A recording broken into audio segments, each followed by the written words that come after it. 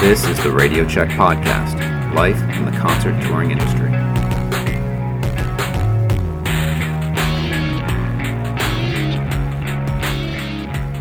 And we're back. Oh, man, I'll tell you, Chris, we've not been doing as many of these things as I hoped, but it is always fantastic to see you and to hear you again. So how are you, brother? Few and far in between, unfortunately. I kind of foresaw this happening, when I started getting busy and all the people I wanted to talk to started getting busy. And, it was just hard to sync schedules. And now that you are traveling a lot and you're working a lot, it's just, trying to get three people to be like-minded for one time and one conversation has been difficult. But yeah, good to see you, brother. Yeah. So, on that, maybe you and we need to have a discussion to see what the next manifestation of this process is going to look like, because I think that we need to keep it going in one way or another. But we'll discuss that at another time. But certainly if any listeners are out there and they have some input and kind of some creative aspects on how to keep the communication going and how to keep, the community together. And, and of course, my favorite part of this thing is hearing people's stories.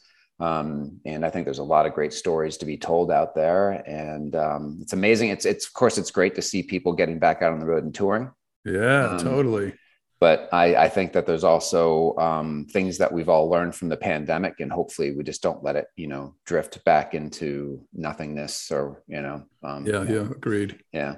But anyway, it's amazing to see you again. I can say that I actually miss you. So it's a bit same here, brother. Here. So this is all really good. Good to hear. Really good to hear. Yeah. So, so on that note, I have been traveling and bouncing around right now. I'm in Prescott, Arizona, which is phenomenal. Oh, wow. Love it here. So you're good. like on the mountain biking tour of North America, aren't you? Yes. And camping. I believe it or not, I'm right now, I'm at a friend's house in Prescott, but I've been camping for the past 2 weeks. So I'm up on this beautiful mountainside where the sun sets and the sun rises and everything is just phenomenal. So, that's where one of our guests in the past, DC Parmet, he's from Prescott, Arizona. Interesting. I forgot about that. Yeah. But hey, talking about guests, let's get rolling here, because this is exciting for me, because I've never met this person before, and I can't wait to hear their story and certainly the relationship that you have with them as well. So from that, why don't you go ahead and tell us what we got going on today?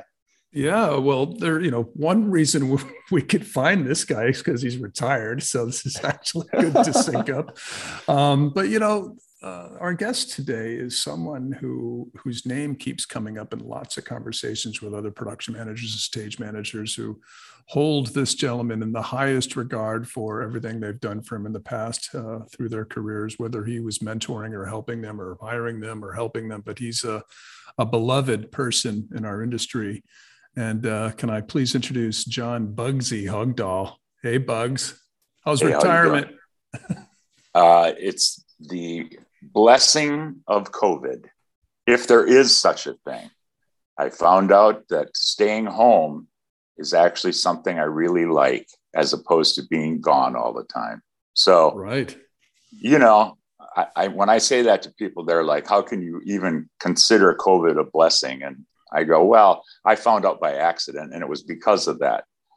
I was right in the middle we were about to load into rehearsals for Bon Jovi for their tour a year and a half ago. And boom, we were all out of work, as we all know.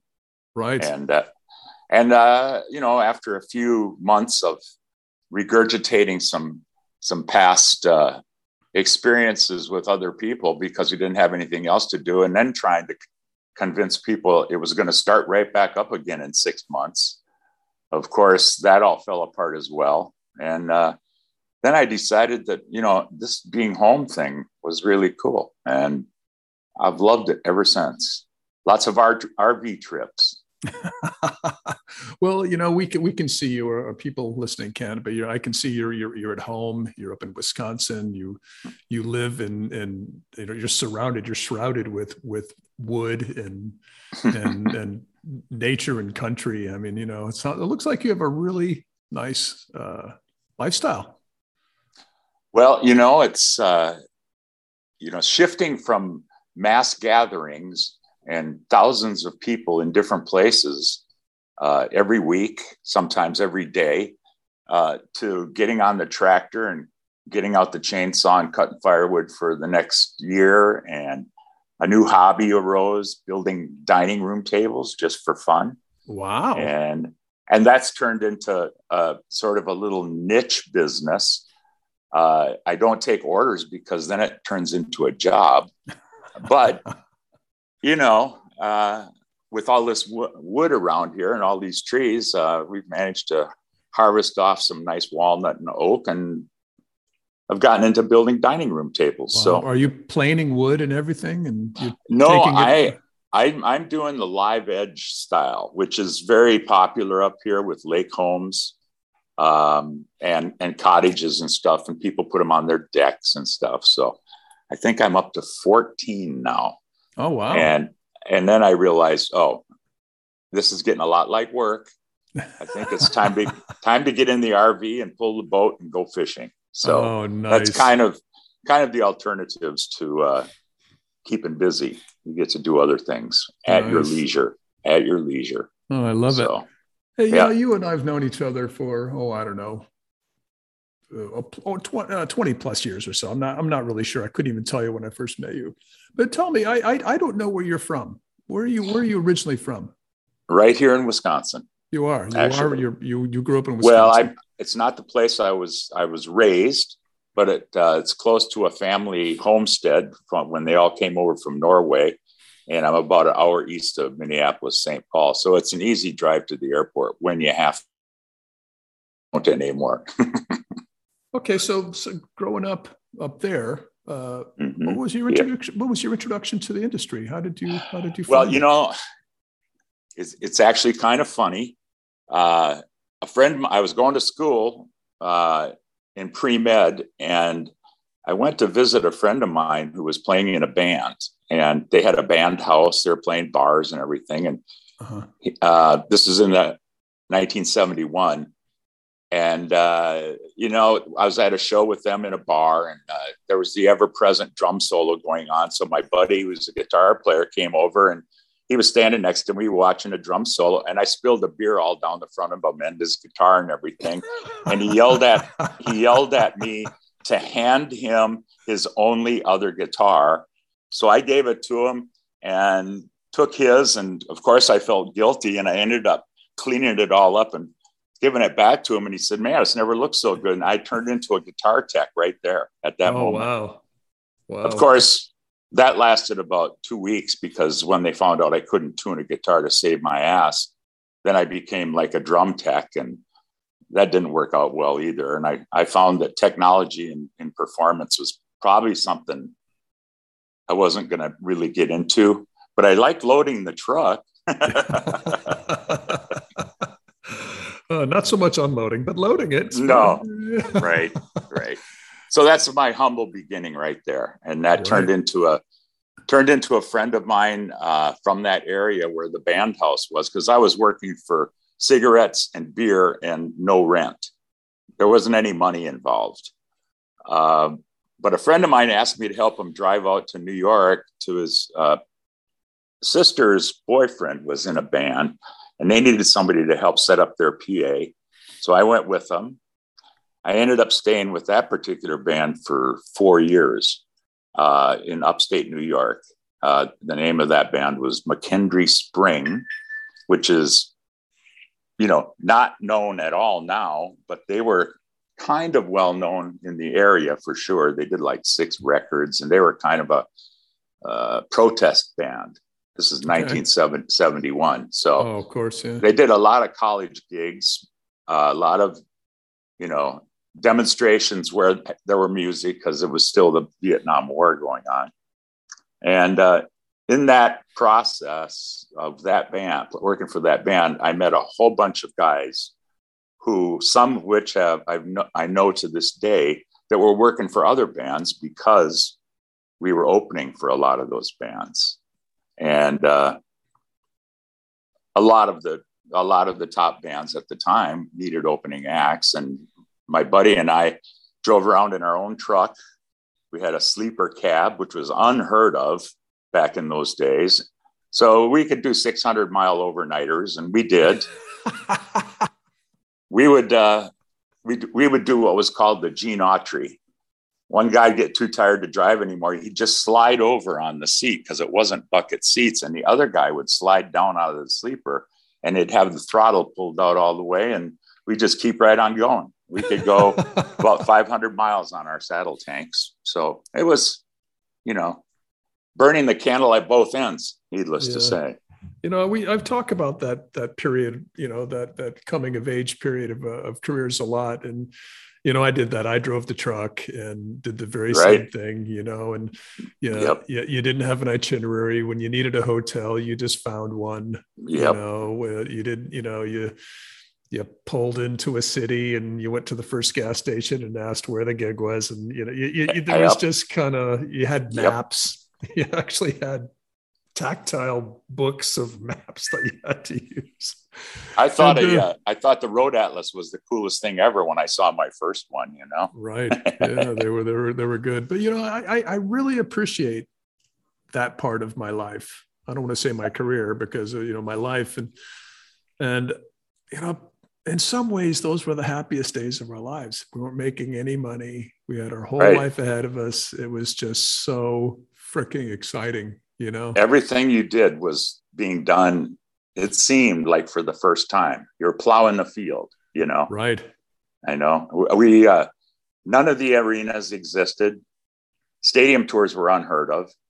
The whole rigging was something you never saw because it didn't exist. Yeah. We stacked the PA on the stage, had ground support lights, all that stuff. Catering was a vending machine. The production office was a payphone, there was none of that. There were no phone calls to make, though. There really weren't. You just kind of showed up and hoped that they were there to open the door for you. Hope you were at the right place. Yeah, exactly. Yep. I can remember stacking the PA. It was, it was kind of daring in a way. Okay, you hop on top of the subs, and you put some of the mid boxes up, and then you stand on top of the mids, and then people throw you up the horns, and you throw the horns on top, and all the while it's wobbling, and you're trying to cable it across the back, and oh my goodness. Yeah, absolutely. What days? Absolutely. Okay, in those days you really didn't have a title. You were part of the crew, and you just did whatever you needed to do. PA, lighting, backline. What did you find interested in? What were the things that kept you wanting to learn and dive deeper into the industry? Well, talk about titles. Just on other than loading the truck, I should say. Right. Speaking of titles, just as a sidebar, I remember in the early 70s, we were opening for Uriah Heep and Humble Pie, those bands, English bands. And all the road crew were called road managers. They weren't called roadies or techs. Geez, techs was something that, worked in a lab. So everybody was a road manager, which I thought was really funny at the time, of course. But more to your question, it was pretty simple. I had one job, a conventional job in my life, and it was working in a factory, and I had to show up every day at the same time, do the same thing all day long, and come home dog tired.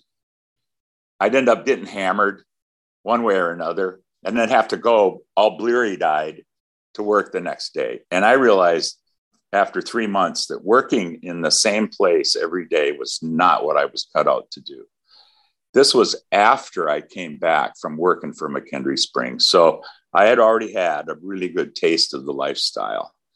And I took this factory job mainly because I needed the money.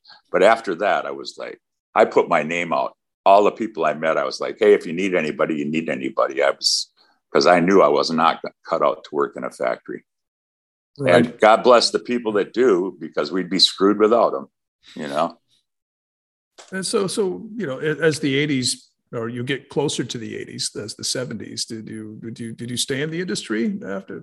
I never left. When did you jump back in after the factory? Um, there was, I don't know who called me. I think, when I was working for McHenry Spring, I met a common friend of all of us since departed, which is ML Pro Size. Right.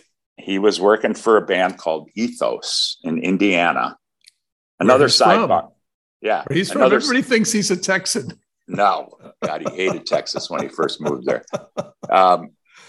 This is yet another sidebar, but I'll tell the ML story. He was, his band Ethos was opening for McHenry Spring. And we were playing at a college in Indiana, which is why they were on the bill. ML came to me when we pulled in to start setting up our PA. We had a Sun Coliseum PA, and unheard of nowadays, of course. But ML convinced me that his JBL PA was better than ours. And he sold me on that PA, and we put their PA up instead of ours. And he was the opening act. So I should have known at that point, I was never going to be rid of the guy. He turns out to be one of my best friends in the business. And it was an interesting day when we all went to that memorial service in Dallas. Yeah. So that's my nod to ML. Yeah, I watched it on video. Yeah, we kept up together over the years. Of course, him being a sales account manager for Shoko all those years, and it was he always had the best PA going, no matter what. Right. And we found it very ironic that he ended up at Clare Brothers, of course. Funny. I connected in Dallas yesterday on a flight. When I walked off the jetway into the DFW airport, is the first thing I thought it was ML Pro Size. Right. Yep. So anyway, it was coming back. I think somebody called me, and I might have been ML, said they're looking for a guy to be a band roadie for this band that's going out on an opening act thing. And I'd never heard of them. And it was J.D. Souther. If you've heard of the Souther Hillman Fury Band. He wrote for the Eagles, right? Was he? Correct. They were opening for the Eagles at the time, the Souther Hillman Fury Band, or J.D. Souther was, I should say. And that was on the Hotel California tour. So I went out there, drove the truck to all the gigs, set up the back line, all that stuff. And that was kind of the re-entry. I'd only been off the road for like the last year. And then it was, right. It was a snowball effect. You met 5 people on one tour, and then one of them calls you. Exactly what happens, yeah. So you were on the Hotel California tour? Yes. Oh, wow. How great. Did you have any early encounters with Mr. Azoff? That's a long checkered history as well. Although I must say I can't say it's been a negative thing at all, but we can touch on him going down the road a little bit. Oh yeah. He pops in and out of your career all along, Yeah. Although not as much as most people, I've only had a few things, interactions with him over the years. At that point in time, no, I didn't really have anything to do with them because I was merely a roadie with the opening act, Right. So, but it was an eye-opening experience. It was the first real stadium tour that I was on, Must have been super exciting. I mean, that must have been thrilling. You when you walk out there and you think you're in the opening act and the place is only half full and you're still going, holy shit, look at all these people. And then when they go on and the place, and all the hair on your arm stands up because of the crowd reaction doesn't matter who you're working for when you hear that. If you don't get that feeling, something's wrong with you. Yeah, I love those 70s tours, the festival tours, the 70s, Oh, yeah. The headliner would go on in the daylight, a lot of times, I remember how many times have you seen the pictures of Led Zeppelin playing outside and it's during the day or whatever, Did the Eagles play during the day or at night on that? I think the shows, where did we play that I remember? I think it was Riverfront in Pittsburgh, right? I think they played at night more often. Okay. And yeah, although I did a bunch of Day in the Greens in San Francisco, right, for Bill Graham with a couple different bands, and those were all daytime things, Yeah. So you could, so the Eagles in stadiums, Hotel California, it's the biggest record in America on FM radio. How many trucks was that? I think it was 7. Oh, that many? 7. Okay. Well, that included the stage. But, again, it was my involvement in that tour compared to, 30 years later, 40 years later was entirely different. I was that kid driving that bobtail truck, and it was always in the way and was getting yelled at and all that. But, when you see the headliners, the crew for the headliners, and they had 2 guys that just tuned guitars. That's all they did. That was an eye-opening experience. They had 45 guitars on that tour. And I was like, wow, this is the big time. Well, it was, of course. Who were some of the people working for the Eagles that you remember? Any of the names that boy, I don't. It's that limited involvement, Yeah. Jimmy Collins was a guy, one of the guitar guys that I remember. And I saw him a few times over the years, but I don't know whatever happened to that guy. And there was a couple other techs that were, they're nice to us, as opposed to the guys that were in charge we were like a hemorrhoid to them. So. Oh yeah. Well, back in the early days, the support acts were to be shit upon. They just were. Yes, that's right. I mean, you can't be nice to them. I never got that. You know what? That was a very good reason for me to decide that I didn't want to work for support bands anymore. You wanted to be doing the shitting. You didn't want to be catching it. Right. Yeah. And I went to, I started out doing the same thing next with Nazareth, the Scottish band. Right. They needed somebody to drive a truck and help set up their gear. So we were doing some support gigs, which there were some very memorable ones, I must say. One of which I could tell you that a common buddy of ours was there, and I just found out a month ago that he worked the same show that I did that I'm about to mention. In Greensboro, North Carolina, Nazareth opened for Lynyrd Skynyrd. Okay. on their last show. Oh, and with Mr. Lawler. Steve Lawler was there. How funny. We've known each other.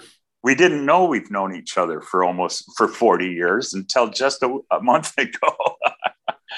It was interesting. But right. So we were on the phone about a month ago talking, and I said, that.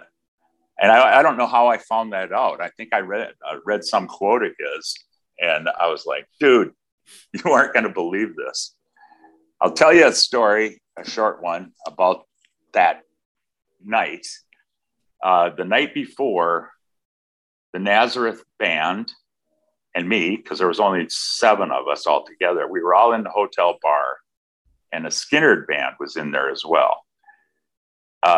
Let's just say the 2 bands met with common ground in different ways to become distracted. In other words, they found ways to entertain themselves that were Southern and Scottish. And when those 2 met like that, it was a very interesting public phenomenon. Hey, well, there's not much difference between Scotch and whiskey. That's right. So on that particular night, I told Steve Lawler this. I was sitting in the bar drinking shots of tequila with Cassie Gaines and the rest of the band. They treated everybody the same. They were really great, just like the Scottish guys were the Naz guys. They invited the Nazareth band to go with them on the plane after the show the next night. And they asked the pilot about it, and he said, no, if we do that, then we're going to have to stop and get fuel somewhere on the way because we'll be overloaded. So the Naz band said, no, we don't want you to go out of your way. We'll just go the way we were going to go, and you guys do your thing. Well, they ran out of fuel anyway. Yeah, wow. So if they would have went with them, they would have stopped for fuel. And that could have saved them. Yeah. I mean, that's something that's always stuck with me because I was there when all of that happened and saw that exchange happen.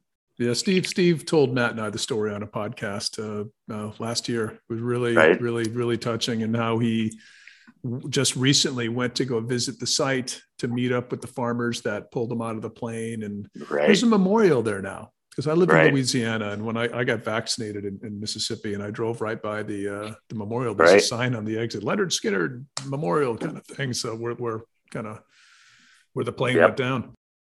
Yep.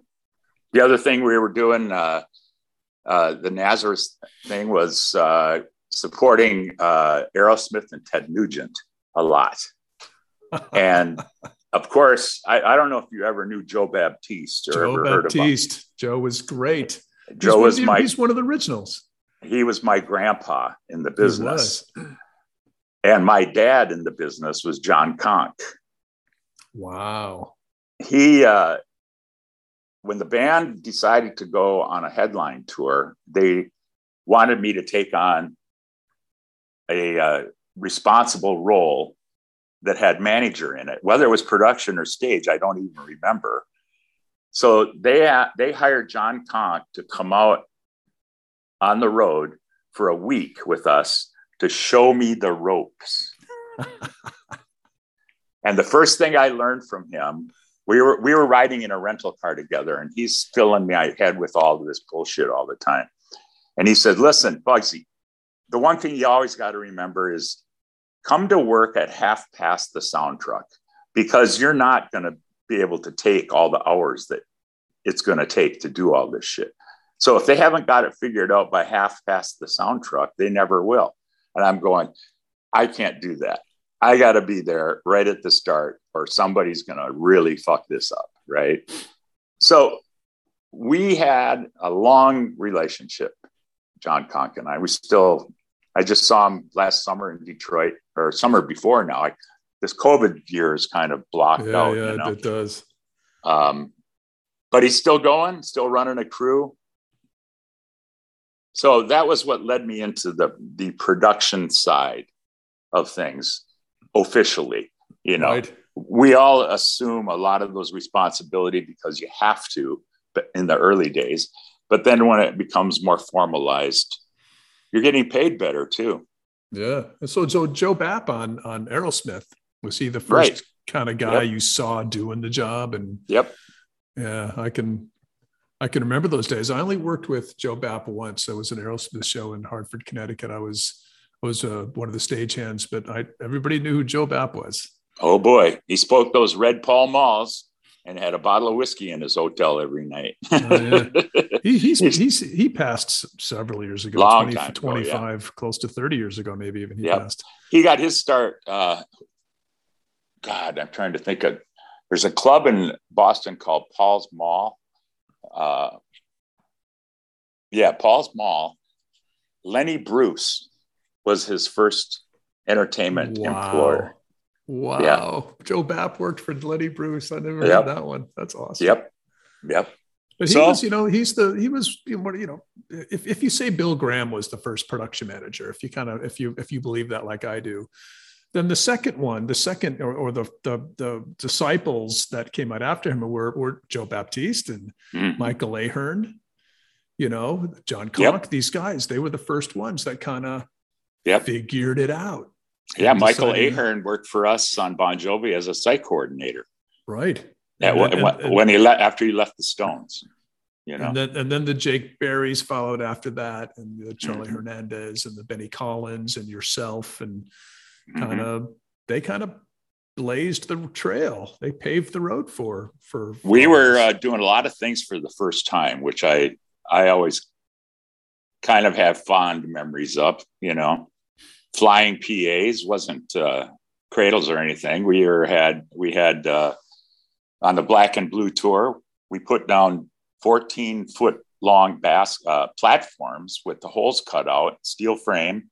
We'd stack a Martin PA with W bins and Philly shavers and horns on the top, and ratchet strap them to this platform and fly them out.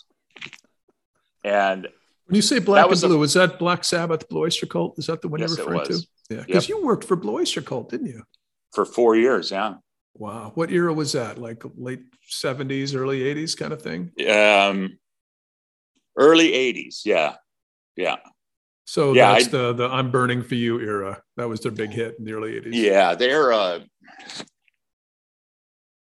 after Nazareth, I started with the Pat Travers band. And wow. And I worked for him for 3 years. Boom, boom. Oh, go his first, you got it. I mean, that was a funny story. Here's a funny story for Pat. The very first show, somebody called me and said, "Hey, Pat needs somebody to help him with his rig." Right. And I go, "Well, I'm not a guitar tech." "Well, yeah, but you've seen it done and all that stuff." I'm like, okay, what is the deal? I'm not a doctor, but I played one on TV. Exactly right. So what could be a long story short, I flew to Oakland to go. They were opening for Cheap Trick. Cheap Trick had been having trouble selling tickets at this. This was one of the first arenas out there. And they were having trouble selling tickets, and they put Travers on the bill and they sold the place out. That was right at the height of Boom, Boom, Out Go the Lights.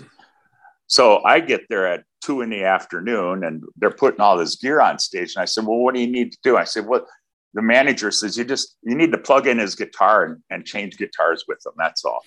I go, "Well, okay, that sounds easy enough."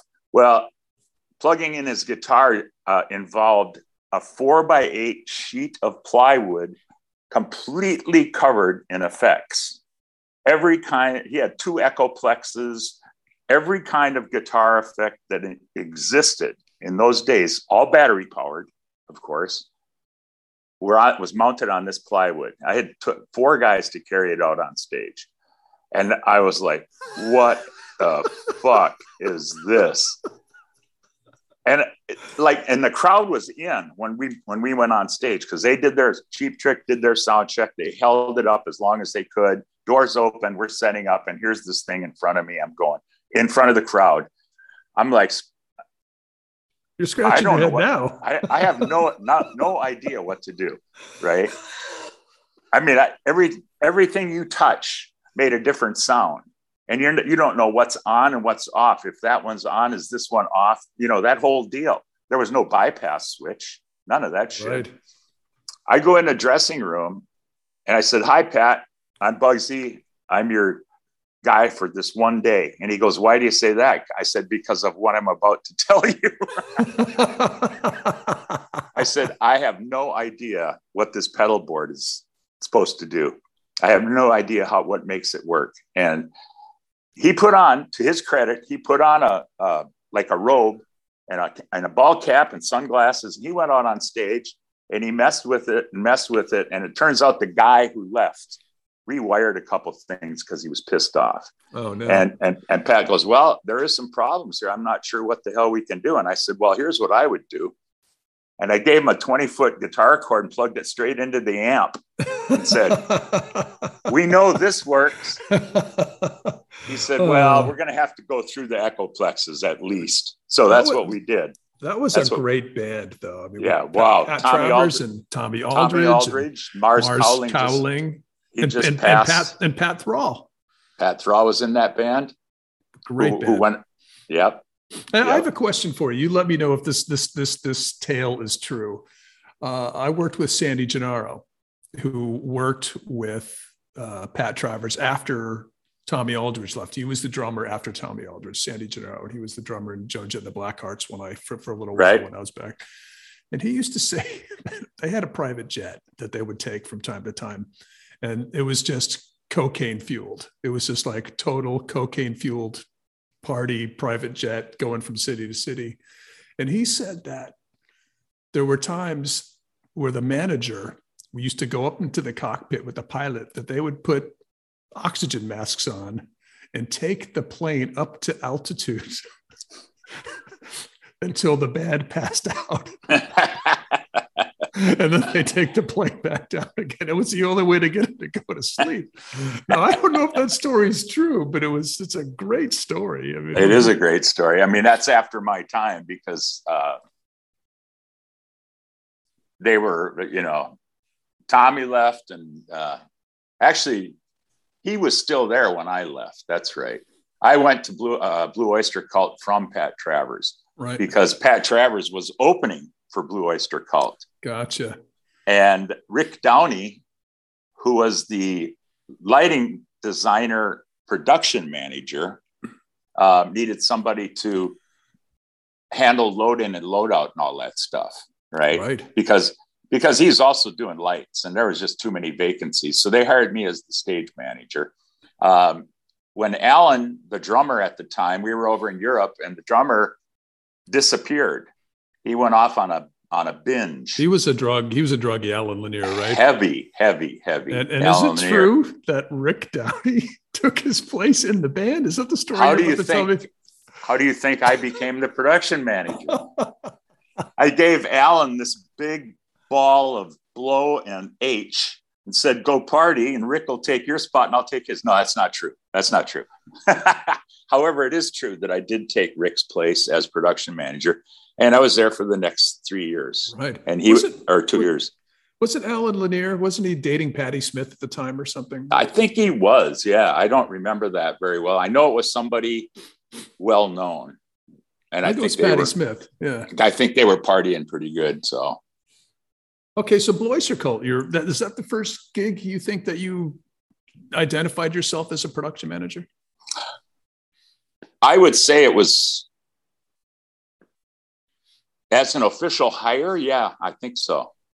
I think so. I mean, there was a few stage managing gigs with different tours before that where where I said about John Conk and all of that. But to go out as the designated guy, I think that's probably true.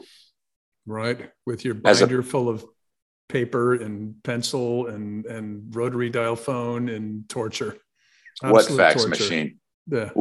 This is pre-fax, folks. Pre-fax. People make fun of me when I talk about fax machines. How I used to have fax machine. Oh, you're so old. Like I'm older, man. I remember before fax machines. Absolutely. Fax machine was like a godsend. Yeah, I agree. It's like now, all the technology that is in use now. I mean, we say the same thing. Absolutely. How did we do it before all of this? You spent your day, because when I was a production manager in the 80s, I was not a production manager on show day, really, because I was a guitar tech and a stage manager and everything else. And you did your production manager duties on your day off in your hotel room. That's when you did your advance and you went through the writer. And it was awful because you'd spend your day making phone calls that, you'd have to leave messages and wait for people to call you back. And it was just awful. Inefficient. I hated it. Yeah. Hated it. Hey, and then you had the inevitable promoter rep that would never return a phone call, and you didn't even know if he was going to be there when you showed up for load-in, and you didn't even know if the load-in was going to happen because who knew if he got the calls? Exactly. You just dealt with it. Hey, so early on, you also became a site coordinator. You kind of were one of the first guys to become a site coordinator and kind of define that role. Is that true? Would you say that's true? That's a hard question. I have no idea that it's true. And to identify somebody before my first Siteco gig, hard to say. I mean, I don't know if Albert Lawrence comes to mind because he's made it a profession his whole career. Yeah. I don't know if you know Albert or not, but he's been Sitecoing for everybody for a long, long time. But you did the Jackson's Victory Tour, right? As a site coordinator. Yeah. Before that was Genesis. We Can't Dance. Right. Morris Lyda was a production manager. Morris, right. Who, sidebar, Morris and Buford Jones. I don't know if you know Buford. He used to be a Showco engineer, very, very well known, did Pink Floyd way back. Anyway, Buford and Morris Lyda were working for Showco on the Uriah Heep tour in 1972 or 73, whichever. They were driving at the time what they called the yellow dog. They cut a hole in the window of the truck and had a little compartment to sleep in the back. And of course, they drove all night and then set up that PA, the old Shoko PA with the Dixie cups that stacked up on a dolly, and that was the bass horns. Did you ever see those? Oh no, that actually predates me. Yeah. So the Dixie cups were fiberglass horns, and they nested inside of each other, and they'd stack up like 10 high. And then the 15-inch speakers were in boxes, like 2 feet by 3 feet or whatever. And then they session latched the horns onto those boxes. I remember session locking boxes together. Absolutely. So Morris Lyda is the guy that called me to see if I'd go out and Sightco for Genesis on We Can't Dance. And which was their first kind of stadium-ish tour, right? Right. I think so. That was like early 90s. No, early 80s. Yeah, early 80s. When was that? It had to be early 80s because the Victory Tour was 1984. Right. Which was basically Michael Jackson's Thriller tour in a lot of ways, because that was 100%. Yeah. That's where he moonwalked and wore the single glove, and, you know. Yet another example of a whole bunch of people feeding off him. Right. So that was actually a massive tour. Didn't ML Procise mix that? Was he front house engineer in that? I do remember. Yes, he was. And Jim Trapman was the LD. Wow. So any memories of that tour? Because I know that was kind of, Michael didn't need to do the tour, but the brothers needed the money, so they did the Jacksons, and hence many people feeding off of it. It was a lot of firsts on that tour. The first time that I know of that a huge video screen was used, which was an Ida 4 projection from front of house, and the screen was 40 feet wide and 30 feet high above the roof. We had 90-foot scaff towers on each side of the roof, and that's what picked up 90 feet of scaffolding. I have some pictures in my office of the feed line in Denver that I took from up in the stands. And as you know, a feed line is guys standing on each other's shoulders, it appears to be, all the way from the ground, 90 feet, and they're plugging standards.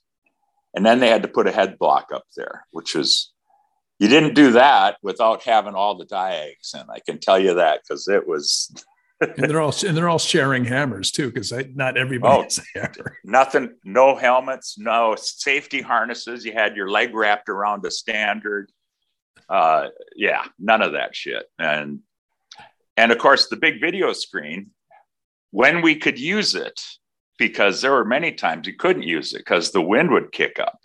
But when we could use it, this is when I saw the effect of a close-up of somebody looking in the camera and zooming in on them, and every girl in the place falls down on the ground, which was an effect that we polished with Bon Jovi much later. Oh, funny. Yeah. So Don King was the promoter on that tour, wasn't he? Chuck Sullivan, actually, although Don King would take credit, along with Al Sharpton and Jesse Jackson and, a various host of other personalities. Oh, Sullivan. Isn't that the guy? They owned the New England Patriots. Yeah, it used to be called Sullivan Stadium before it was that. And didn't that tour kind of wreck him? Didn't he have to sell the team because he lost so much money on that? He owned the New England Patriots, owned the Foxborough Stadium, and the Jackson Victory Tour ruined him, and he had to sell everything. Totally, yeah. Yep. Yeah, there was, I'm sure there were many, many instances of blowing huge amounts of money. I know of one which I thought was criminal, but it happened. We had John McGraw built a stage. Excuse me. John McGraw. Yeah, of course. He built a stage for this show. It was decided, because of all the inner workings of the stage, that it needed to roll into place because the lighting rig was pretty massive. Conventional lights, of course. Yeah, of course. ACLs and power cans and all that. So we built what was called the front porch on the stage. And it was bigger than the performing stage, of course. Excuse me a second.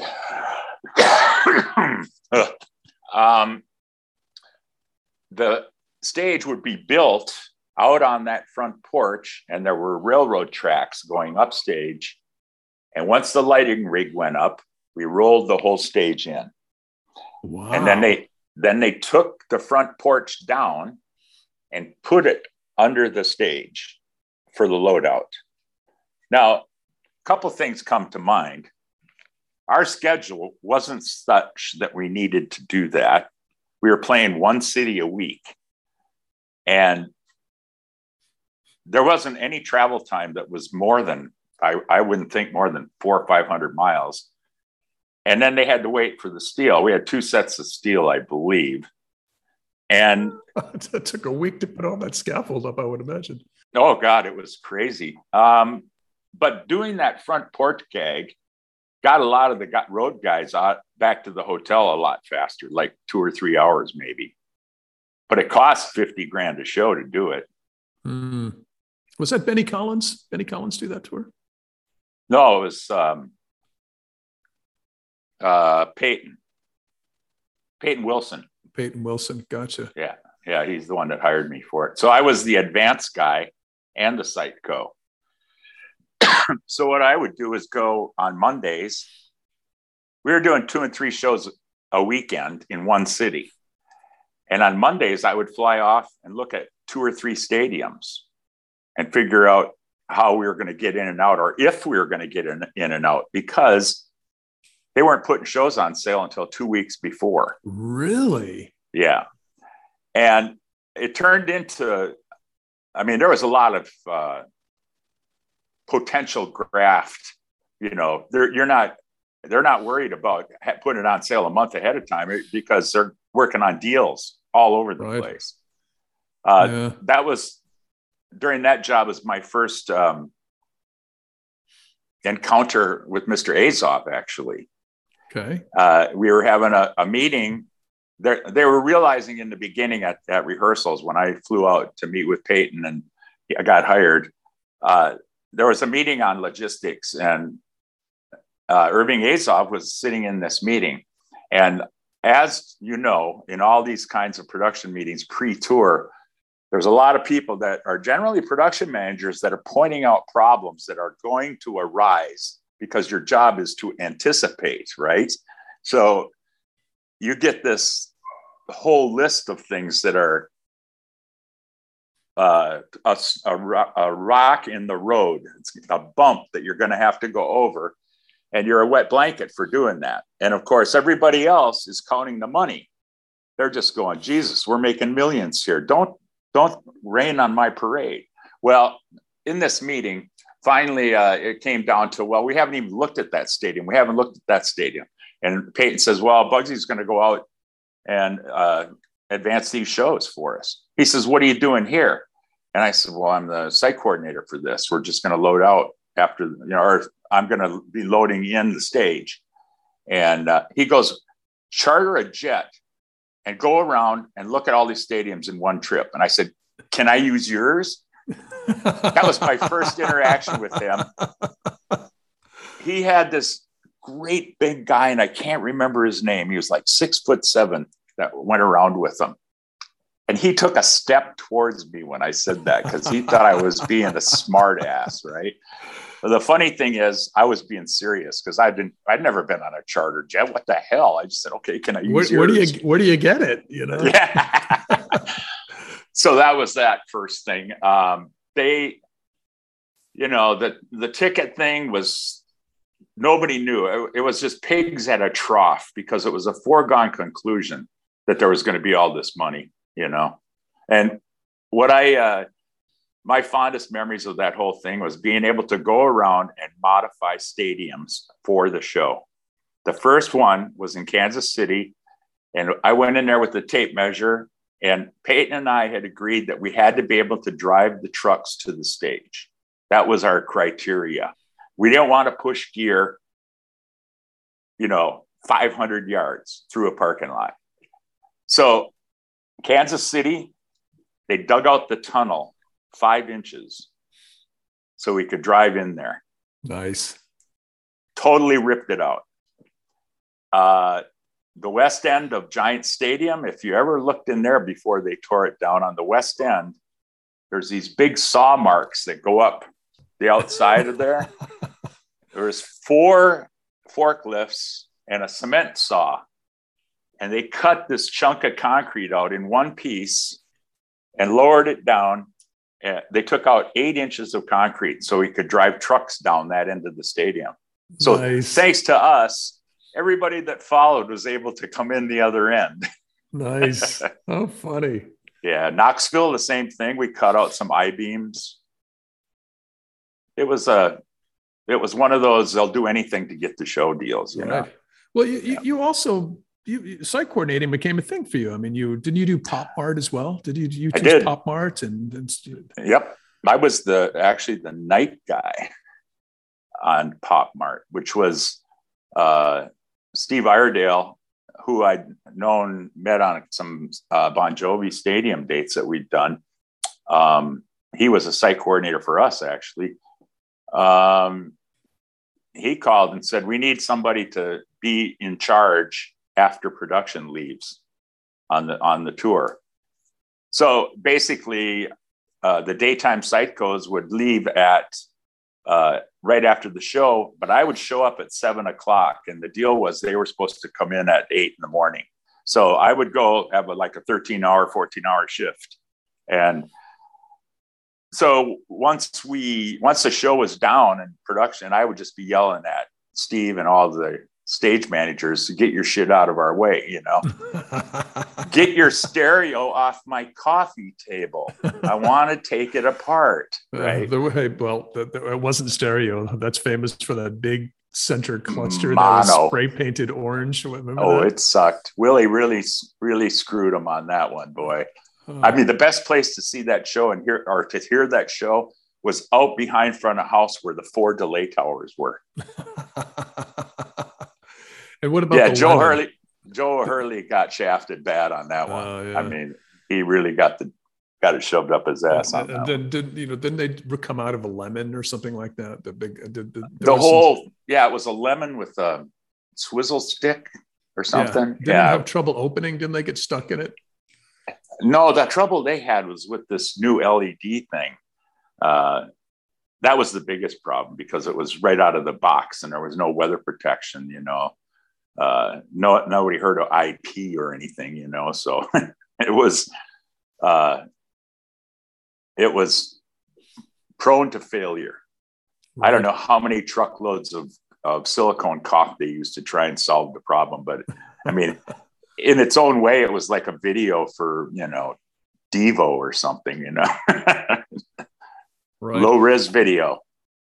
Hey, well, when people hear your name, I mean, obviously the first thing that comes to mind is Bon Jovi. I mean, Bon Jovi, you were Bon Jovi's production manager for 25 years. Decades. Yeah. Yep. So, I mean, that's kind of synonymous with you is Bon Jovi. So you took them from being a huge arena band selling out the world to stadiums. You made that transition with them, and your experience as a psycho probably came in handy with that, huh? Well, you realize that some of the anticipating the problems that you're going to have is with them, it was mostly scheduling. They had to, you have to steer in a situation like that. I mean, luckily for me, Doc McGee brought me on board from when they quit opening. They stopped opening for 38 Special, and they went out on their first headline tour. I had worked for Doc on Pat Travers when he took over that, and then on Motley Crue when he took that. Oh, you did Motley Crue? Doc was managing Motley Crue, yeah. Okay, but you weren't out there. Okay. No, I worked for Motley Crue. You did? What tour was that? What'd you do? Like Girls, manager. Girls? Girls, that kind of thing. Yeah. They were, well, the dirt is probably pretty revealing, so I don't have to go into any of their some of their colorful background stuff. But at Alpine Valley, I was working for Motley Crue, and Doc came in with these two guys and introduced them to me. He said, "This is John, and this is Richie." And I looked them up and down, and I said, I forget the exact wording, but it was something. I made some crack about a costume party or something, right? And they looked at Doc like, who the fuck is this guy, right? And Doc he actually got a little red in the face, but he goes, "You're going to be working for these guys next year." And I said, "Sorry." They had just come from their photo shoot for the cover of Rolling Stone, and they were in their full regalia. And it ends up John's on the cover of Rolling Stone, and he's got the full rock star look going. Big hair, feather earrings, everything, right? And I had no idea who they were, right? And they were just finishing up their 38 special opening slot and selling like $30 a head in merch when they were opening act. It was unbelievable. So, of course, that turned into their first headline tour, 7 trucks. Thank you very much.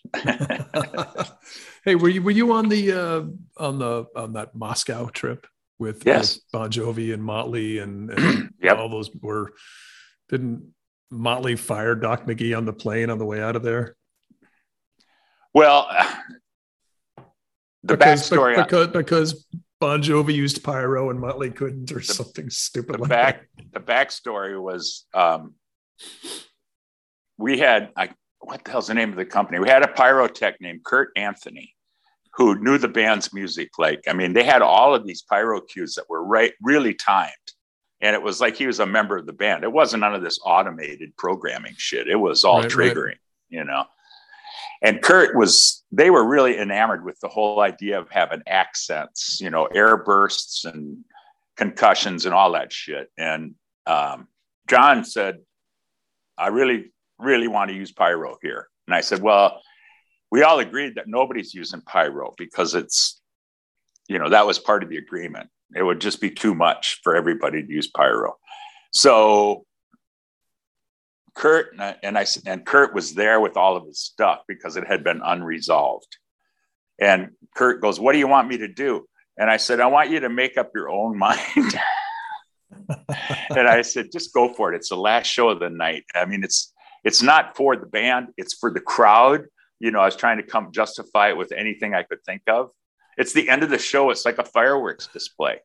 Well, they used pyro. It was the best thing for the crowd. They loved it. And then Tommy Lee just belted Doc right in the nose with a fist. Right at backstage, he came up to, "You son of a bitch." Pow. He smacks him.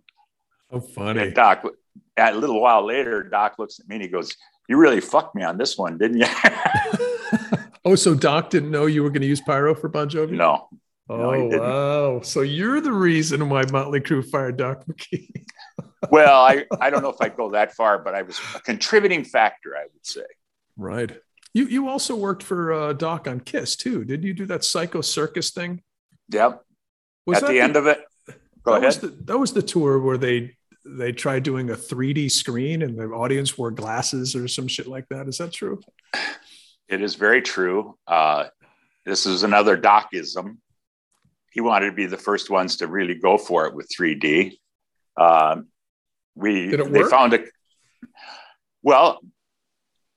They found a company in LA that came close to doing it, right?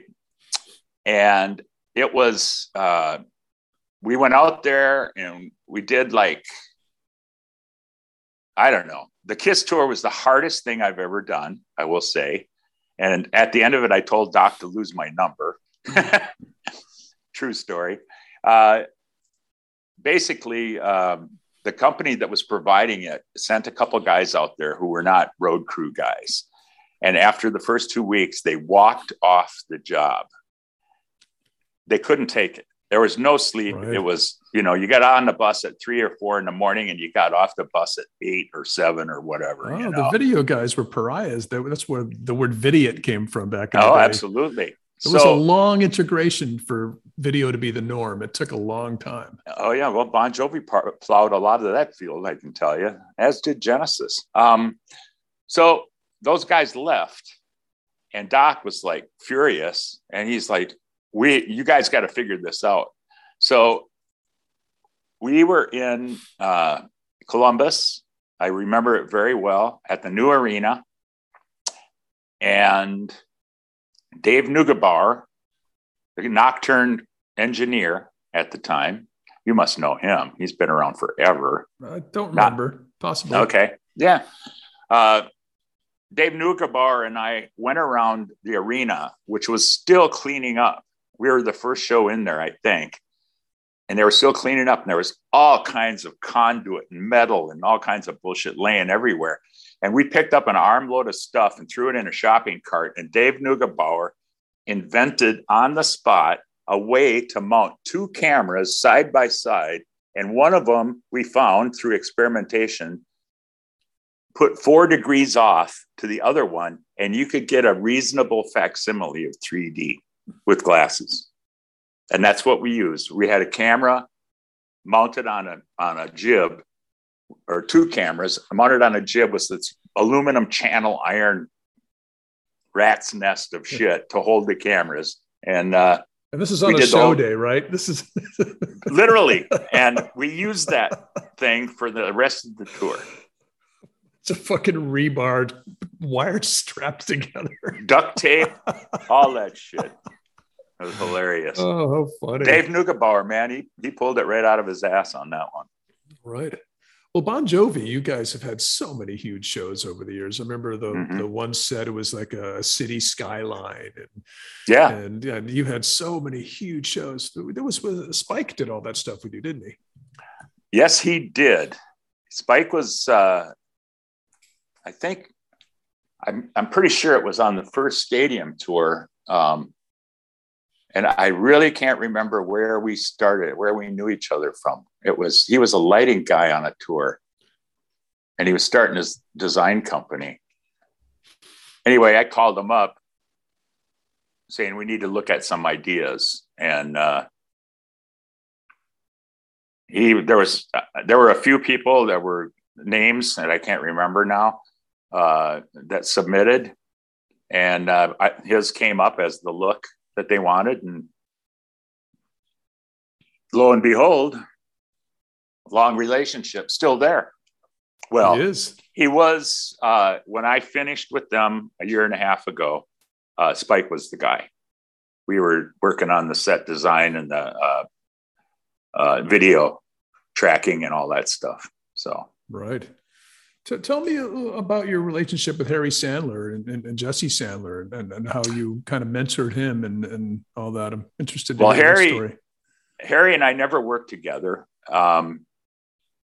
He called me and asked me to come and do the Eagles. I don't remember what year it was, but we both flew out to Los Angeles.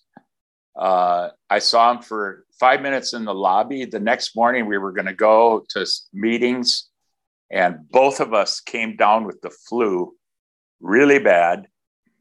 We didn't see each other. They blew off all the meetings, and we flew home. And I was sick as a dog, and I flew home. I was in the hotel for, I think, 2 or 3 days, and so was he. So that was the end of our almost relationship. He was kind of involved a bit, I believe, on the Don Henley, Stevie Nicks tour I did, but only for a short time. I think he came out to warn me what a handful Don is. But his son Jesse, it's well known that he's now the production manager for Bon Jovi, and you kind of. He's actually moved on. Has he? Yeah, he's been working for Phish for the last couple of years, gotcha. and now he's full time with them. Right, and they are.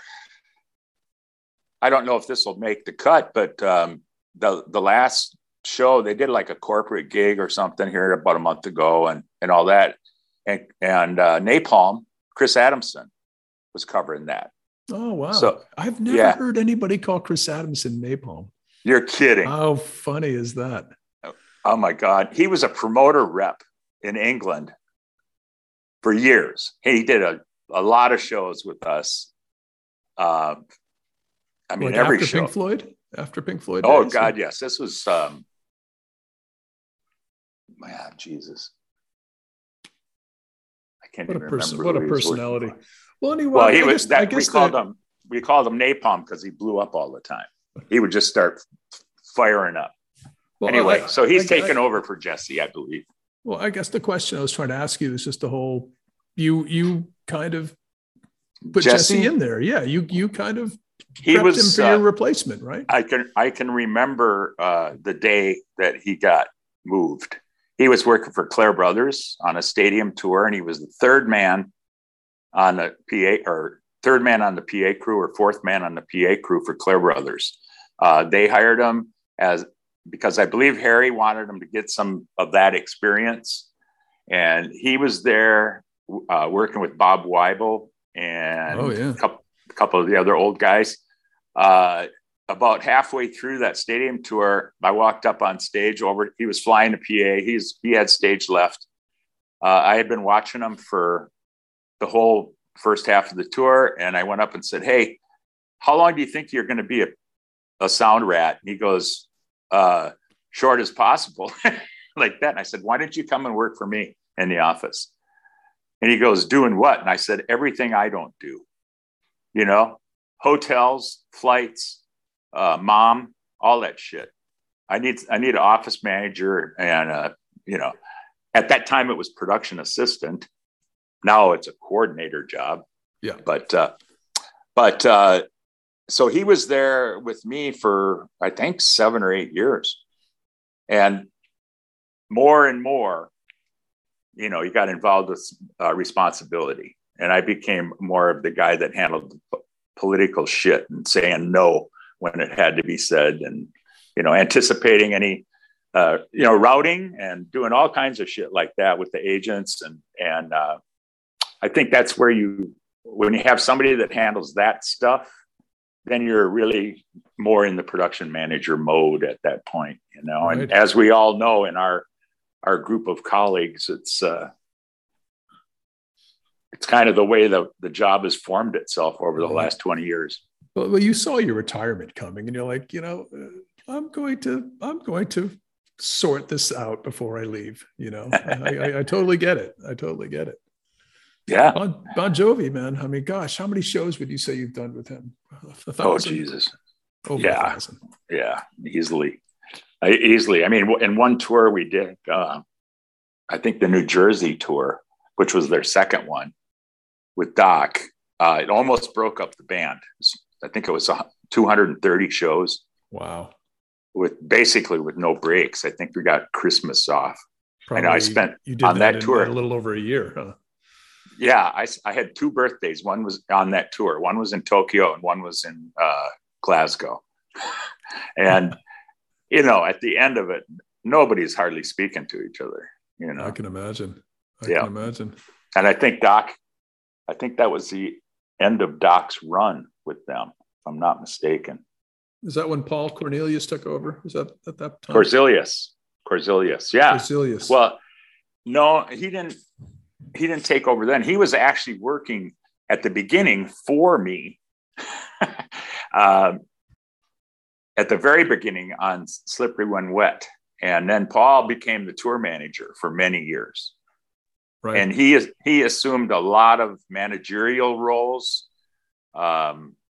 They went through a couple business managers, and Paul's was very fiscally oriented, the bane of any production manager. Oh, wow.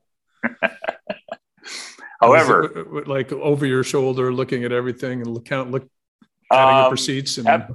Absolutely. And that was his job. He was really good at it.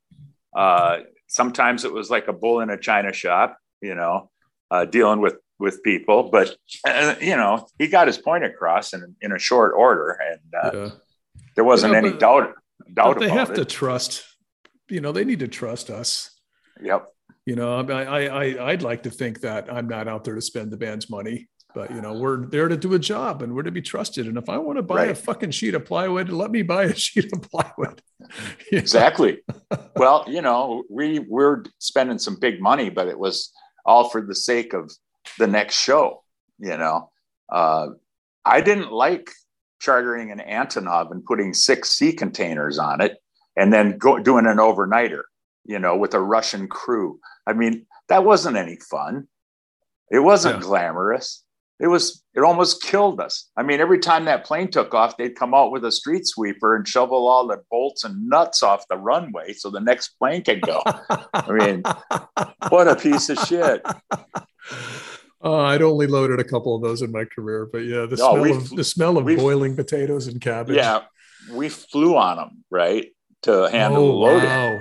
You actually flew on it as well. Oh, crazy. The first time we made the mistake of going into the crew quarters and laying down on the cots, and they just went after us big time. I mean, it was almost a fight until we realized it was their cots.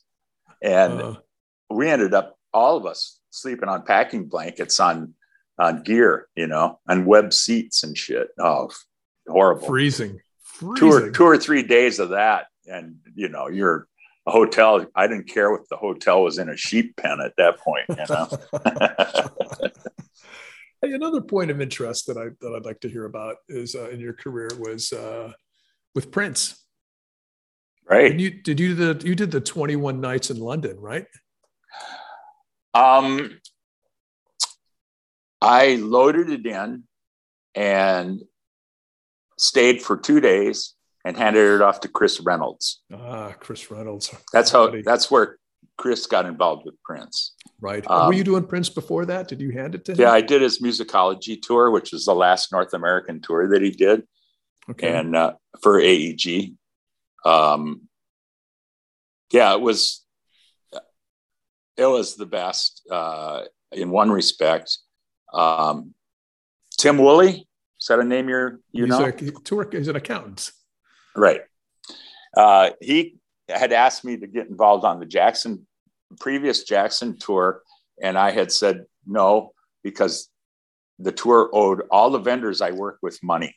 And if you think I'm going to go on board under those conditions, no, you got to pay everybody what's owed before I even consider it. Right. Well, they did pay everybody. But in the meantime, Prince was going out and Tim called me because he was the accountant for AEG. And I'd never worked with AEG before. Paul Gongaware was the CEO there. And John Meglin. Yep, Meglin and Gongaware. They basically brought me in to be the production manager. And luckily for me, I was working for them and not for Prince. Okay. So that made a lot of difference in how my relationship with him went. I actually told him at one time, you can't fire me because I don't work for you. He hated that, I'm sure. There was some joy in Mudville, I can tell you. That was me. I've spoken to Malcolm Weldon and I've spoken to Obi about Prince. And, this is just, You know what? There's both of them called me to ask me, how the hell did you deal with this guy? So, I spoke to Malcolm and I spoke to Opie both when they were, and luckily for them, they were only doing, short runs, I think they were only doing like 8 or 10 shows kind of thing, Right. Right. I had a lot of interesting interactions with him. He was the hardest guy ever to work for in a lot of respects. He would make up his mind on something and it was, forget it. There's no right or wrong. There's no talking him out of it. One notable thing came to mind is we started out the tour out in Reno, and I I was going around on stage with him the first day, and he thought I was a carpenter, and I was talking about doing different things, right? And then Gongaware told him I was a production manager, and then he started talking to me about audio and stuff, and we had a monitor mixer, and everybody was on ears, and he absolutely would not let that happen. He said, I want the PA to be heard the same everywhere. I said, it's not possible. And he says, you're one of those guys, huh? And I said, no, I want to tell you that the band, if they don't hear what they need to hear to play better for you, is that what you want? If they can play better for you because they can hear what they need to hear.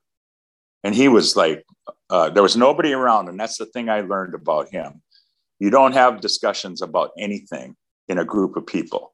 That was his trick, because then you couldn't talk back, you couldn't fight, you couldn't do anything, because he's on a stump. He was performing all the time, you know, the man in charge. It's hard to get off the stump when you've made your speech, you know.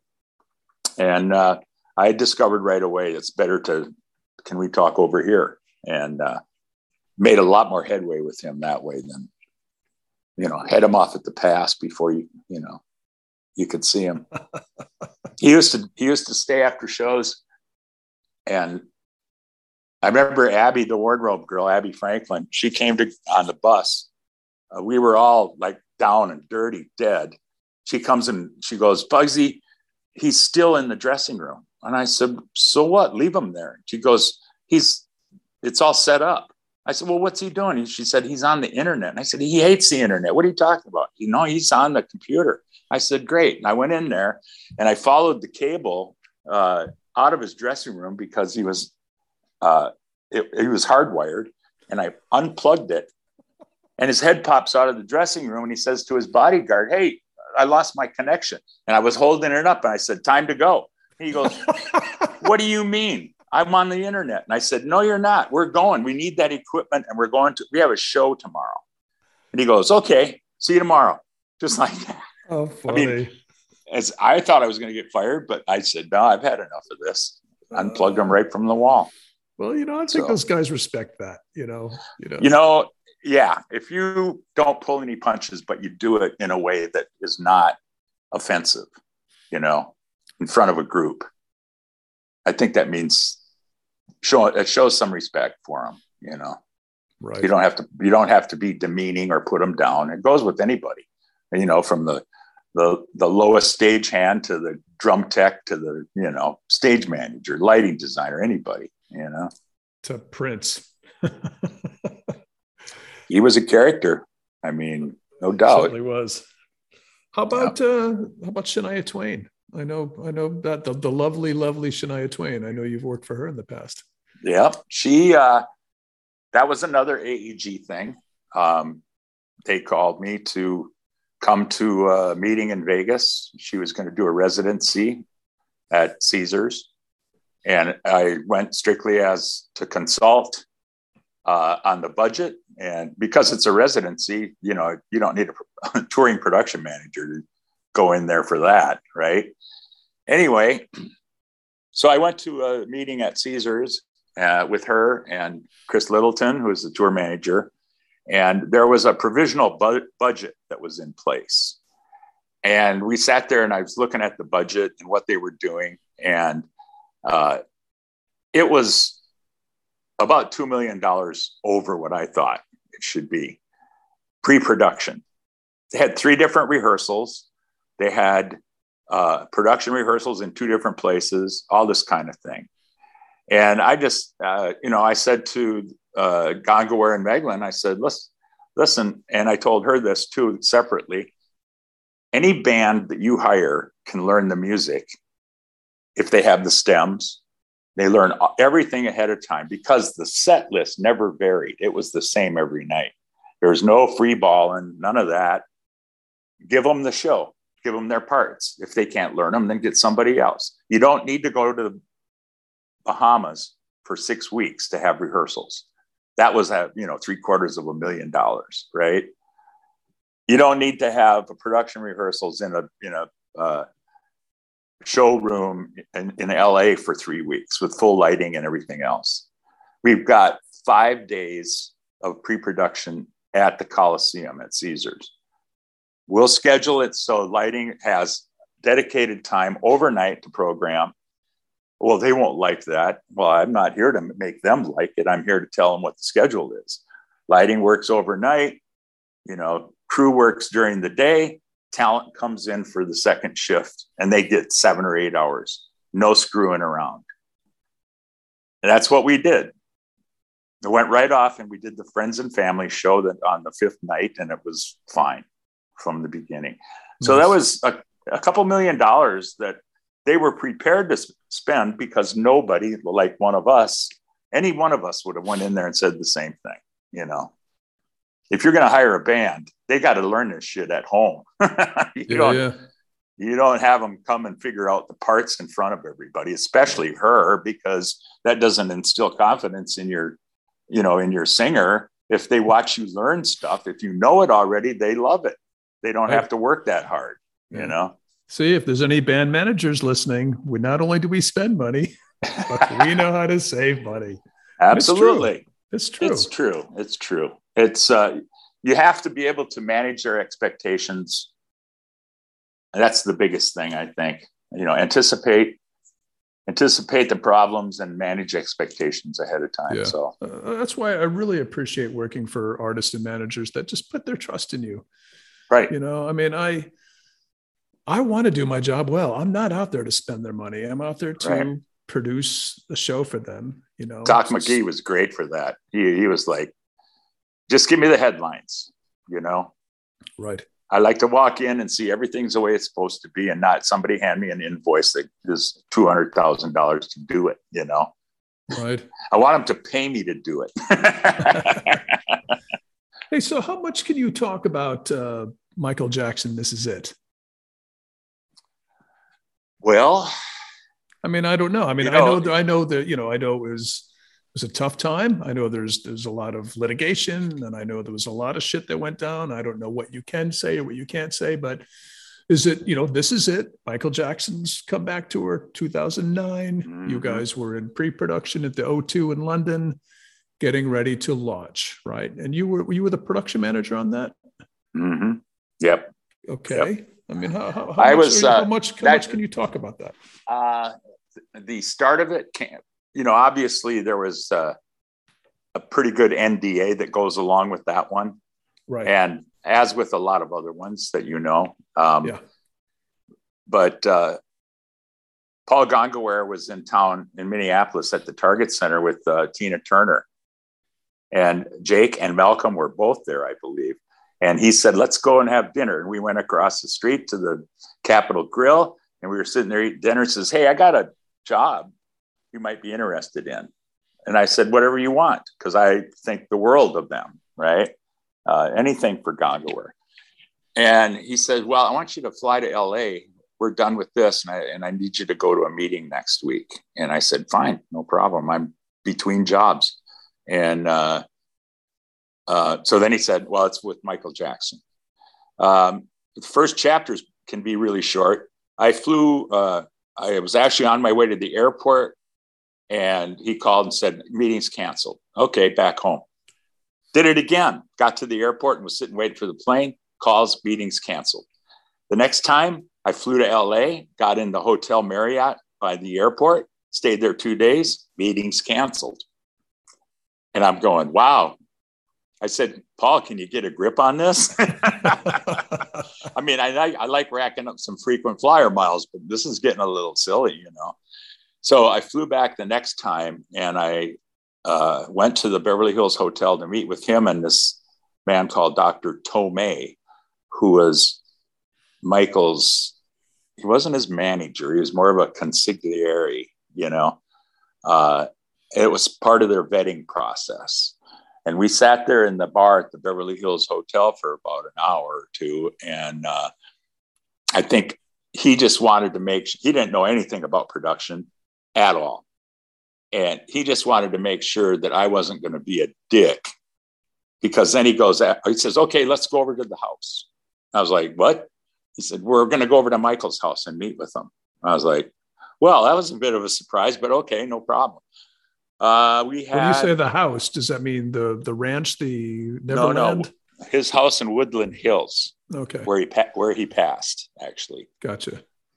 So we had, I think we had 4 meetings together, 3 or 4. And at his house with Paul and John, Paul Gongaware. I think John Meglin came to 1 or 2, Randy Phillips. And then I thought we were making some great headway there. And then, I remember saying to Paul at one point, I said, when do the floodgates open? And he's like, what do you mean? And I said, well, I know from what I can see that Michael needs a lot of encouragement. And there are going to be so many people that are brought in here for that very reason, only under the auspices of a different job title, whatever you want to call it. It did happen that way. I had a lot of foresight there. But we went to Center Staging, and it was the choreographer at the time. So and Kenny Michael Ortega, was it? Kenny was the director. Oh, director. Okay. Yeah. What was the choreographer's name? He didn't last very long. He had a drinking problem. But we were at Center Staging in Burbank for a couple of weeks. But the first few days, it was just Michael, the choreographer, and myself, and about 4 bodyguards. And of course, word got out right away. I ended up having to hire event staff to come in and close the gate. What does Michael do by himself in a Center Staging studio? I mean, I don't, was there dancers there or? No, just him. He was doing his homework at the time. He was listening to the music, working out his dance routines. We put down a parquet floor. I brought in a PA. He said, I need it to be loud enough so I get the energy from the sound. And I said, that's right. Easy. I'll just keep adding speakers until you're happy or your ears are bleeding. He thought that was pretty so you got to stand in a room and watch Michael Jackson dance by himself. You know what? It's just like any other performer we work for. They get used to see. But still, you're sitting there. He's a freaking magician when it comes to dancing, though. It's right. Crazy. So I was in the production office right next to the dance studio. So it was in and out. And at that point in time, and I knew I had a very short window with him because pretty soon, we're auditioning all the band. We're auditioning dancers, and he's going to be disappearing, going off everywhere. Kenny Ortega came on the scene right around then. And then it became a whole design world blow up. I mean, every song was looked at, and it turned into Ben-Hur, of course. So my time was very short, one-on-one with him. Notable influences were, the choreographer came in there. He said, "You got to talk to Michael. He's losing it, right?" I said, "Why is that?" He said, "Well, he doesn't want any phones in the O2 when he's there." And I said, "Well, that's going to be a problem, And so I went to talk to him, and I said, "What is the problem here?" And he says, "We can't have anybody recording anything in the O2. I've heard that can be done, and I don't want anybody to bring their phone in there." I said, "Well, let me tell you something here, if you don't mind. Let's look at something." So I pulled up a YouTube videos of his sister doing shows that were recorded on phones. And he said, we watched about, 7 or 8 of these videos, and they're from all over these arenas, right? And you know how horrible they are. And I looked at him, I said, "Is this frightening to you to see this?" And he goes, "No, it's terrible. The quality is awful." I said, "No, but you know what it is? It's the greatest marketing tool for this show in the world. Right. This is free advertising. It just makes people want to go. I mean, they will want to come from everywhere in the world because it's the only city we're going to be in. And they will come from everywhere to see this. And all we have to do is do the first show and it's done. Millions of dollars worth of advertising. And he said, well, when you put it that way, it's not so bad. Yeah, I was working for Janet at that time, right before that. Were you? Yeah. Oh, 2008. yep. So he responded positively to that one. Okay, so you went to London, you went to the O2, you loaded the show in. Oh, we didn't. Started building. Actually. No, we didn't. Where was production rehearsals? We went to the Forum first. Oh, okay, so all that footage, that This Is It movie, was at the Forum, not at the Well, O2. it was actually a documentary crew that was with us from the beginning that Paul had hired with the agreement from Michael, of course.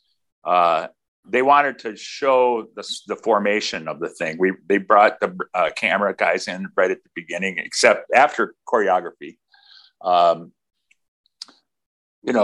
The band rehearsals at Center Staging. We went to the Forum. We started bringing in show elements. And then we moved to Staples. I remember talking to Tim Lywicki at Staples going, this is not a venue that normally gets used for production rehearsals, isn't it? And he says, This is a first. It'd be a bit expensive for that, yeah. Well, it's an AEG building, so I'm sure there was plenty of toing and froing going on.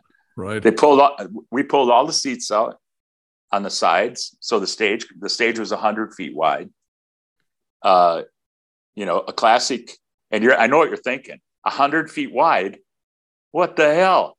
Well, it was designed for the O2, right? Specifically. And I said to Kenny, mark my words, this show will go on the road and we cannot have a 100-foot stage. You can ask 100 people that are in this business if that will work. And I guarantee you'll get everyone the same. With Roger, we on the wall, our stage is 100 feet wide, but we had a 90 and an 80-foot version as well. Right. Which is what I wanted to do. Yeah. And so I'm in a meeting with the AEG guys and Kenny, and I said, we cannot build a stage 100 feet wide. And all the elements that go into it have to have a 100-foot stage. We have to 80. I'll cave on 80, and Kenny says, well, we just won't play places that can't take it. I looked at the AEG guys and I said, you agree with that? And they went, nope. That isn't what we're in the business for. Right. So I took my painter's tape and I went out in the parking lot and I marked off the size of the stage. And we took the dancers and Michael out there. And I said, guys, here's what you're looking at. This is at Center Staging. And they're like, oh, man, we're going to be tired by the end of this show. I said, careful what you wish for. So how they did agree to. No, go ahead. They did agree to be able to shave it down. We put the moving elements of the show inside the 80 feet, right? All of that. So I remember watching the This Is It movie. The dancers coming up the toasters, and the band was kind of buried off to the side. It was a really interesting looking show. How far into the process were you guys when it shut down? Were you close? Were you close to being a show? We were scheduled. I tell you, when we moved into the Forum, I got one of those, a pedestal that they use for rope barricades. And I took a pedestal and I printed out 1 through 30, 8 by 10 letters, 1 through 30. And I put 30 all the way down to 1 on that pedestal right in front of the stage. And Michael came in and asked, what is that for? And I said, that's how many days we have left before we leave for London. And he looked at me like, oh my God, right? So every day they'd come in and there'd be a page gone. And when this all happened, I think we were down to, I forget, 8 or 9 on that sign. So there were a couple of people that took pictures of it, how many days left and all that. I mean, I was deep into working with Anthony at Rocket Cargo. We had 2-7. Yeah, we were. No, actually, he wasn't Anthony. Sorry. Well, he was involved, wasn't he? I had a brain fart there. No, he was working for Dave at that time, I believe. Okay. Yeah. God, why am I having this brain fart? Anyway, we had did you have a show though? Were you guys ready? No, I didn't think so. You could see it was deer in the headlights. Every time they'd come in and there was one day less, I mean, every song was its own production. There's a cast of thousands, we didn't even have people to do some of the parts, this is one of the reasons that Michael got to a point where he said, I'm not going to be ready when we're supposed to start. And they pulled the first 8 shows and pushed them on the end. So they were already readjusting. Yep. And it was, we were deep into it. They had the whole 3D thing. We had a 100-foot wide 5 mil, was it 5 or 8 mil LED screen? I would imagine 8 mil would have been the highest. It wasn't any 5 then.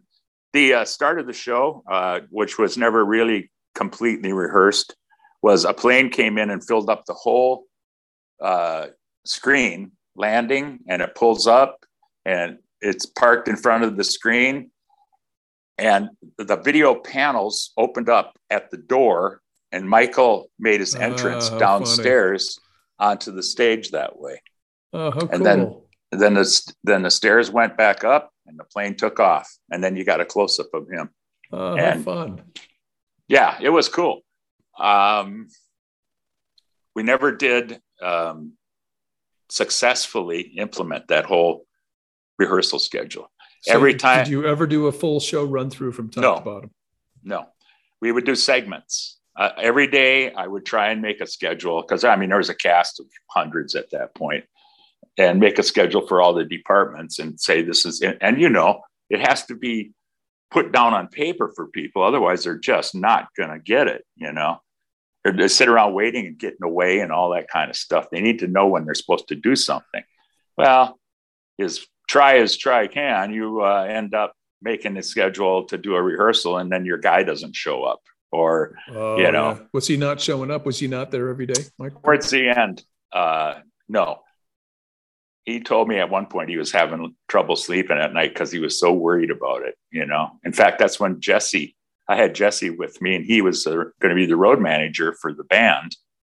And he had come out and met everybody, and he just happened to be in the office one day, and Michael came in, and I introduced him and I said, how are you feeling? He says, well, I'm really worried. I'm having trouble sleeping because there's so much to do.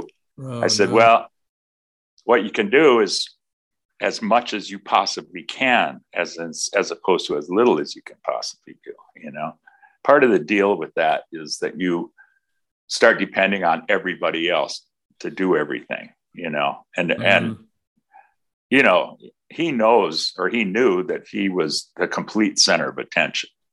Of course. I told him at one point he could go out there with a single spotlight and sit on a stool in the middle of the stage and sell just as many tickets.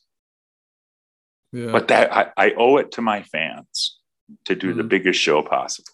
Did you have an ongoing dialogue with him? Did you talk to him often? Up until, I would say, Staples.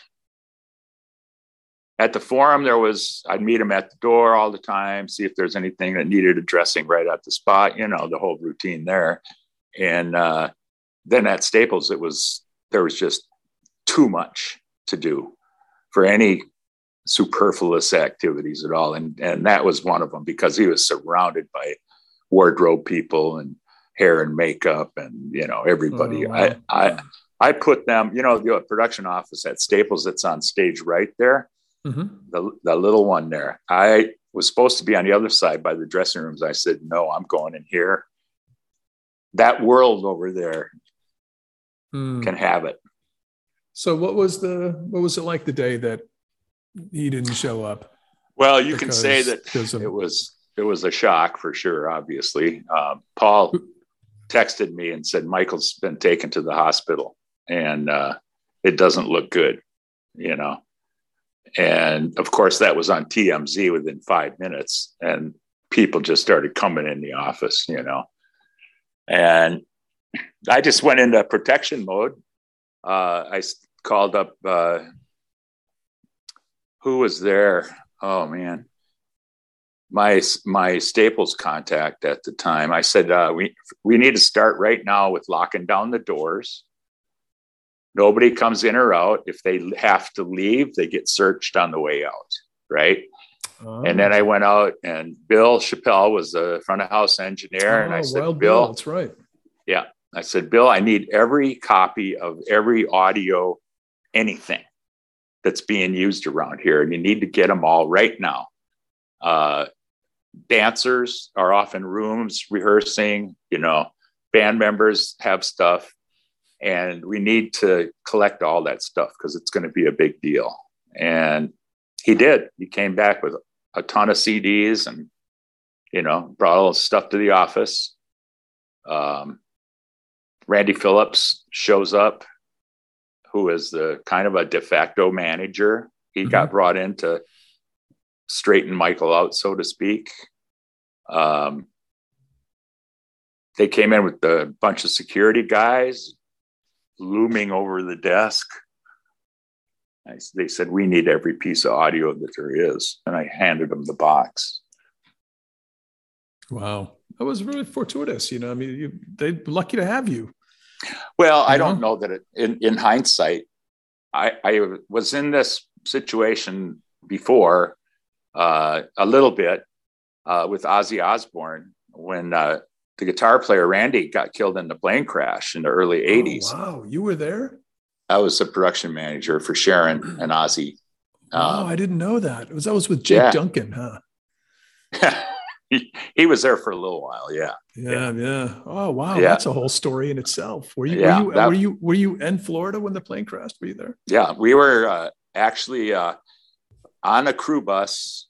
We had just pulled into a gig. I don't know if it was Tampa or someplace. It was an outdoor, like a county stadium gig we were playing. And we were just unloading the trucks. I remember Jolly, Richie Steffa, and Brooksy. I don't know if you know any of those guys. I know Brooksy. I remember Brooksy and Jolly. Right. Richie Steffa was another one of the same size. There's 3 guys that you don't want to mess with, right? They were all on the loading dock with me, and we were just starting to bring in the gear. And somebody comes up on the dock and said, hey, there's a Sharon Osbourne on the phone for you. And Sharon had called and said, the plane crash had happened and we're not playing tonight and all that stuff. So those guys we were all very close with Randy. I was very close with him. He was a good friend, and because he was such a sweet guy. I mean, he was just a golden. That's what everybody says. So I told everybody to get off the damn dock except those 3 guys. And they were like, what about your loaders? I said, I don't think we need any loaders. And they were throwing shit in there.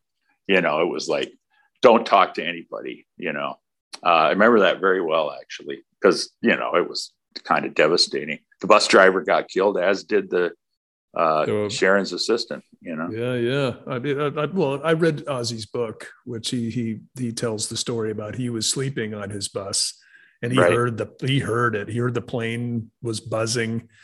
Apparently the plane had been up with other people in it, and they were flying and buzzing the top of Ozzy's bus and fucking around. And then Randy, who was apparently afraid of flying, somehow was talked into going up on the second one. And this was the bus driver who was flying the plane.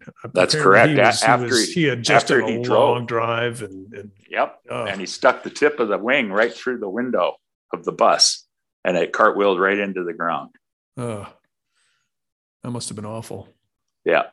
So at that time, we were recording shows on that tour, which is what led me to it. And I was told, get all the recordings from front of house because Randy was on them, Wow. So that's where that history goes. Well, you've had quite the career, my friend, Checkered. Have you done everything you've wanted to do? I mean, do you feel like you've made your all the way around? Is there any kind of box to check, I don't. or is there any bucket list left in this I business think that I think that you only take the stuff that comes your way. If you have to go look for it, then I don't know. There's something. It's a different mindset, And to me, I'm done. So no is the answer. Are you going to get out the door at all, or would you do one-offs for people? Would you fill in? Would you be happy to do anything like that? I would. I've done a couple one-offs, and I did some site Cohen for Lug on Metallica. I don't want to be away from home on a tour anymore, so right. a one-off isn't out of the question. Yeah, I did a really kind of a fun gig for Apple a couple of years ago. Mm-hmm. I'm supposed to say the fruit company. That's right. There was another NDA, and they don't want you to use their name, so you guys can erase that. So, hey, it's okay. I mean, I'm talking to you via the fruit company rig here, so right. Me too. I think that makes up for it. The money, the combined $6,000-7,000 that we spent on these products will. Right. Well, when you're hired because you have some expertise with handling a production budget, and then you go work on a job where they use the budget for toilet paper.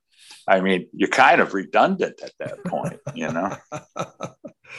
Well, I'm glad to see, you're happy and you're doing shit, and you look like you're still full of life. Oh yeah, absolutely. We've only crossed paths a few times. I know I did some stuff supporting Bon Jovi, and you treated me like a king, Hey, you took care of us when my family and I came to see Muse and Roger Waters, actually. Nice. Yeah. Always happy to, and I'll be around next year. I'll be going through your neck of the woods. Well, give a call if you have time. The new and improved Target Center. Bring your ass out to the country here, and you're more than welcome, obviously. Yeah, well, if you've got deer running around on your property, I mean. Oh, yeah. He's just showing us the dead skulls hanging from his wall. Yeah, I'm sure that meat was tasty, huh? Oh, yeah. I love making the sausage and everything else that goes with it. So, well, I'm glad you're doing shit. Hey, Matt, you got anything for Bugsy? No, this is, it's amazing just being the fly on the wall with these conversations and being, it's awesome. Bugsy, fantastic story. Thank you for sharing everything with us. It's just great. I feel really good about documenting all this stuff and all the wonderful things that people such as yourself and other people in the industry have done. So awesome. Good. Thank you. It was good stuff. Yeah. All right. Thank you. Oh, and before we go, just a little shout out to Chris Reynolds. I know he came up a while ago, and I know you were very, very close with him. He was an associate and a friend, and one Chris Reynolds story. I got one, and maybe if you want to throw one, then we'll sign off. But I was working for that band called Live. We were somewhere, and I had a job with Nine Inch Nails that I had to go to, and I got Chris to come in and finish the tour for me. So, I'm doing all, Chris is preparing. He's flying over from the UK. He was still living in London or wherever he was. And it's a day off. And he was flying in, and we were going to overlap on a day or two. And I went out to dinner with a bunch of the crew. And we come into the hotel after dinner, and Chris was passed out in the lobby of the hotel. He had, he liked to drink, and he was passed out in the lobby. So me and the crew guys put him in a luggage cart and brought him to his room. And I'm like, here's your new production manager, guys. Right. Yep. But you know what, though? As hard as he fucking hit it, the next morning, it was as if it never happened. He was always on time, and exactly what I was going to say. I mean, we nailed it. He worked for us on Bon Jovi as our stage manager, and had the first guy I ever saw to use maps for loadout, and he had the greatest penmanship and caricature drawings. and he would do the whole ass end of the arena and where all the trucks are going to go, and then he put all the comments in clouds, and it was hilarious. I just absolutely adored the guy. And we called him Rubber Man for that very thing that you're talking about in the luggage cart.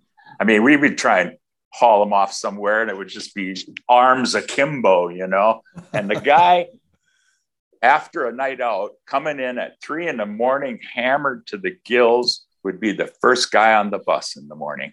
Yep. It was unbelievable. I couldn't even think about being in his condition. And I was a couple times, and I'd be like, oh my God, I'm never doing that again. Couldn't do it. Yeah. Well, yeah. I had swapped emails with him probably about a week before he passed. And I had no idea he was that ill. And he sent me a really nice email, and he called me Old Bean one last time, and it was, I missed the guy, as I'm sure you do as well. Yeah. I spoke to him a few times there towards the end, and lots of emails, of course, and did that. They had a tribute for him, a video tribute. I saw that. It was very touching. Yeah, it was good. And he was, they broke the mold with him. Yeah. Well, just a testament of how much people loved him. He did that GoFundMe thing. Mm-hmm. I mean, he had tens of thousands of dollars went into that thing within the first week. It was really touching. But everybody, if you don't know who Chris Reynolds is out there, he was a great guy, great production manager, great stage manager, just all around fucking cool dude, gentleman, and he's missed. Yep. He did say to me at the Prince 21 Nights, he called me up. My wife and I went off to Wales for a few days before I picked back up with Bon Jovi, but he called me and he said, "You are a son of a bitch." That's the last time I think I saw him was at Coachella 2008. He was doing Prince. I was loading an overnight after Prince finished, but well, anyway, speaking of missing, the industry misses you. Hopefully you'll still be around. Thank you. I would look forward to seeing you again. Absolutely. Popping through Minneapolis. Do you see Charlie very much up there? No, I actually seen Charlie more in other places than here. I never know when he's around. He's up on some, charitable rescue plan or something with the roadies. So. Right. Well, I've podcasted with him. It was great. Charlie, if you're listening, Bugsy and I would love to hang out with you. So maybe we'll make that work. Great. All right, my brother. Be well, enjoy the rest of the holidays, and I would look forward to hanging out with you. And thank you so much for doing this, man. Thank you so much. Absolutely. My pleasure. It's good stuff. Thanks again. Okay, Matt. See ya. Yep. See ya, Bugsy. Take care, guys. Bye. All right.